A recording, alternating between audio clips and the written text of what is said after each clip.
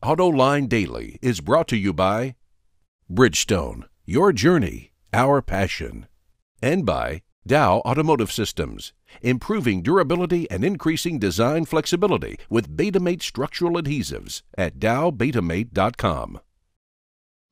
Welcome to AutoLine Daily. Say, did you see our AutoLine Fantasy Draft program last night? It was really good.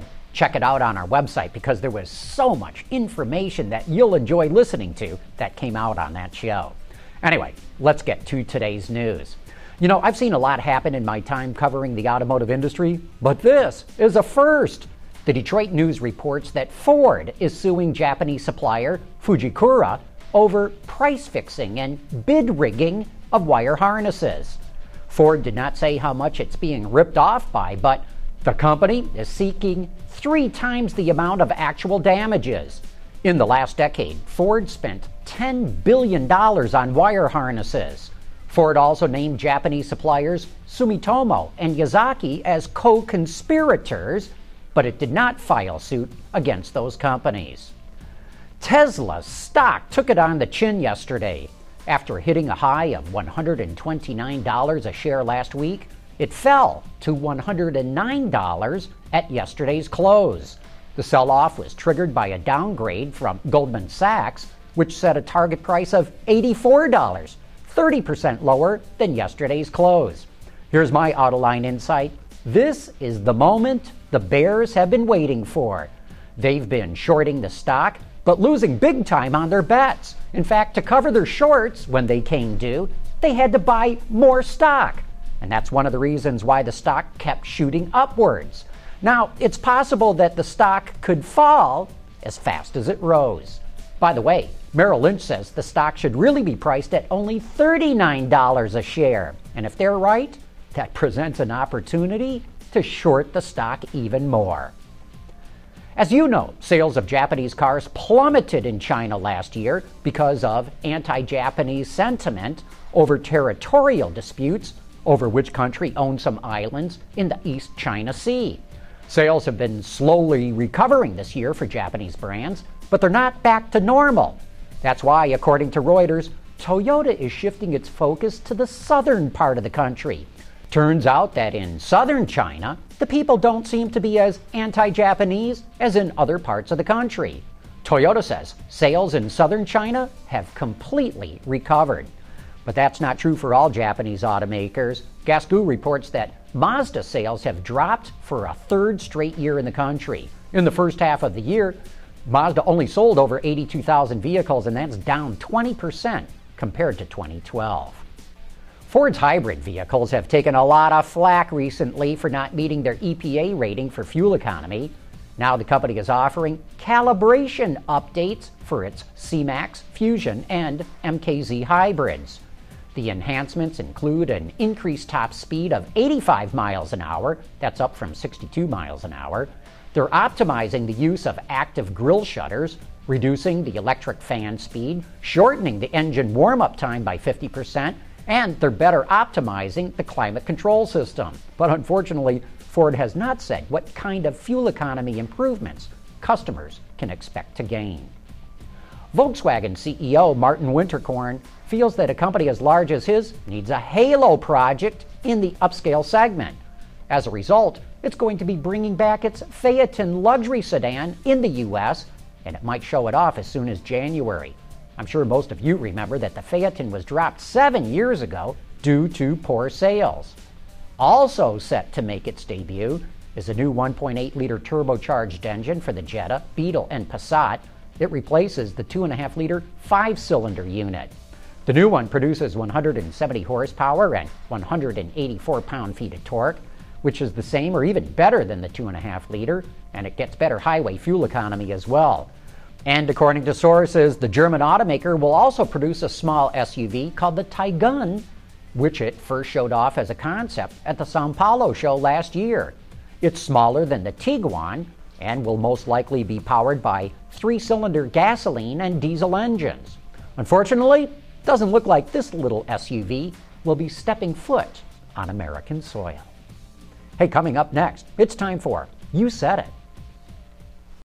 Dow Automotive Systems, driving solutions in automotive, commercial transportation, and aftermarket with innovative products like Betamate structural adhesives. Lighter, stronger, safer. DowBetamate.com. And now it's time for some of your feedback. EW wants to know, do you have any thoughts on GM's recent decision to no longer provide production statistics? It was my understanding that suppliers use that information to get an accurate gauge of manufacturers' needs. EW, GM says that Wall Street analysts were incorrectly forecasting its profits and earnings per share by extrapolating those numbers from the production numbers. Since GM ships cars all over the world, and since those products are priced differently in different countries, it will only release data on where those vehicles were sold, not where they were manufactured. You know, kind of funny. Every other major car company in the world ships cars all over the world, and they don't seem to have a problem releasing their production numbers. And I can tell you, suppliers and analysts are up in arms over GM's decision. Ramon Rivera liked our report on GM looking at selling one of Peugeot's commercial vans in the U.S. Wow, he says. The Peugeot Boxer is the same vehicle as the Fiat Ducato. You will have a GM and a Chrysler product being basically the same vehicle. And Chevy will also sell the Nissan NV. Shouldn't they have chosen another Peugeot, the Peugeot Expert, instead of our Renault-Nissan vehicle? You know, you make a great point, Ramon. I'm sure they discussed your idea, but maybe sourcing a small van out of Mexico was more profitable than getting one from Europe, where the exchange rates could kill them. Sparks Flying 100 took issue with our report on the death of Phil Caldwell, the former chairman of Ford. He says, Philip Caldwell was not the first non-Ford family head. It was Robert McNamara, but he was only there for 5 weeks before joining JFK in government. Sparks Flying is right. McNamara was president of Ford, ever so briefly, though he did spend 14 years at the company before he got that promotion. But you know, being president is not really being the head of the company. And Phil Caldwell was the first person who was not a member of the Ford family who became chairman. Rafi heard me say that the first interview I ever did in my life was with 5-time Grand Prix champion Juan Manuel Fangio, and he wants to know, please tell us more about that interview with Fangio. Where could we read or see the interview?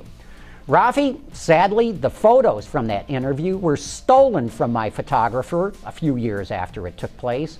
And somewhere between office moves, my notes were lost. So I don't think there's any written record of it that's left. But one thing I can tell you from that interview is that Fangio always referred to himself in the third person. So instead of saying something like, I set the fastest lap and went on to win the race, he would tell me, Fangio set the fastest lap that day, and ultimately, victory also went to Fangio.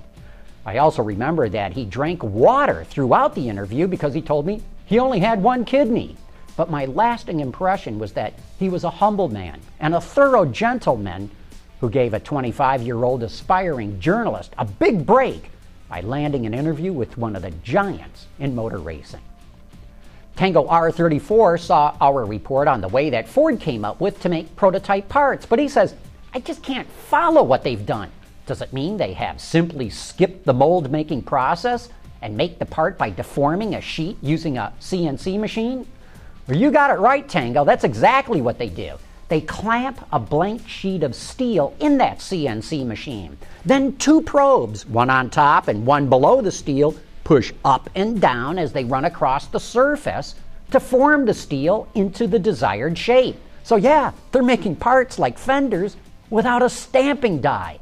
And that, to me, is really impressive technology. Hey, thanks for all your letters and comments. We truly like going through them all. But anyway, that wraps up today's report. Thanks for watching, and please join us again tomorrow.